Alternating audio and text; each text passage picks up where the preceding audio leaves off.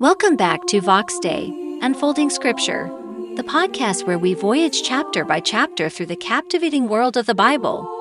As we move verse by verse, line by line, through this divine chronicle, we are also mindful of the liturgical rhythm of the church, of the scripture that is alive and breathing in our churches every Sunday. To honor that living scripture, we present to you a special segment every week, a spiritual side road, where we delve into the Sunday Mass readings.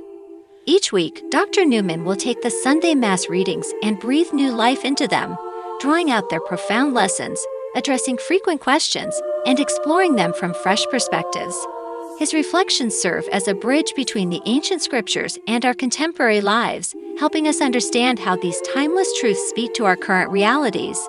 And now, without further ado, let's delve into the Word of God for this week's Sunday Mass, under the discerning guidance of Dr. Augustine Newman. Welcome to the latest episode of Vox Day for our special Sunday Readings Reflections. I'm your host, Dr. Augustine Newman. Before we delve into the scripture readings for today, I'd like to share a brief parable with you that I feel sets the tone for our reflections. There was a master sculptor who was known far and wide for his uncanny ability to transform a simple stone into a breathtaking work of art.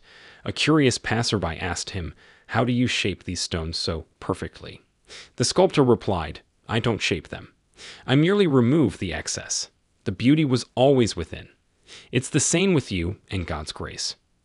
Our scriptures today are like the stone in the hands of that master sculptor, seemingly complex, but upon closer inspection, they reveal profound beauty and wisdom. Firstly, let's turn to the book of Wisdom, specifically Wisdom chapter 12 verses 13 and 16 to 19.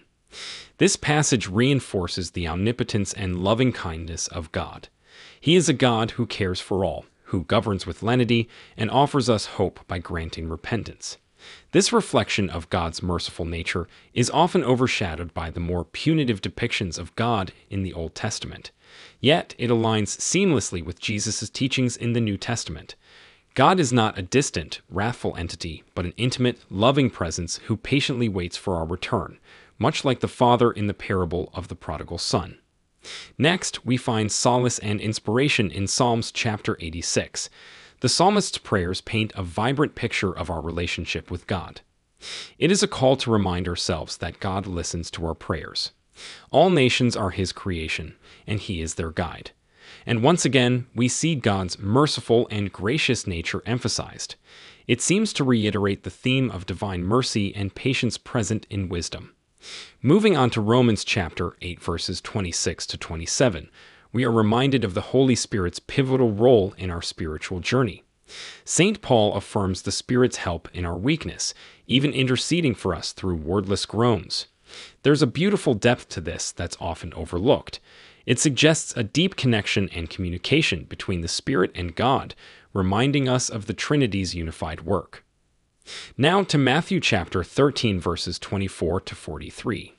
This section includes the parables of the weeds, the mustard seed, and the yeast. The parable of the weeds is a stark reminder that good and evil grow together until the end of age, reminding us to be patient with the world and ourselves. The parables of the mustard seed and yeast, on the other hand, emphasize the kingdom of heaven's profound growth and transformation from seemingly insignificant beginnings. Often, we get mired in instant spiritual gratification, forgetting that spiritual growth is a journey, not a destination. In summary, these scriptures remind us of God's mercy, patience, and loving kindness. They call us to embody these qualities as we navigate our spiritual journey, growing in faith like a mustard seed growing into a large tree. The Holy Spirit intercedes for us, even when we are at a loss for words, and the kingdom of heaven is quietly transforming us, much like yeast works silently in dough. May these reflections inspire you to see the grandeur of God's loving and transformative presence in your lives.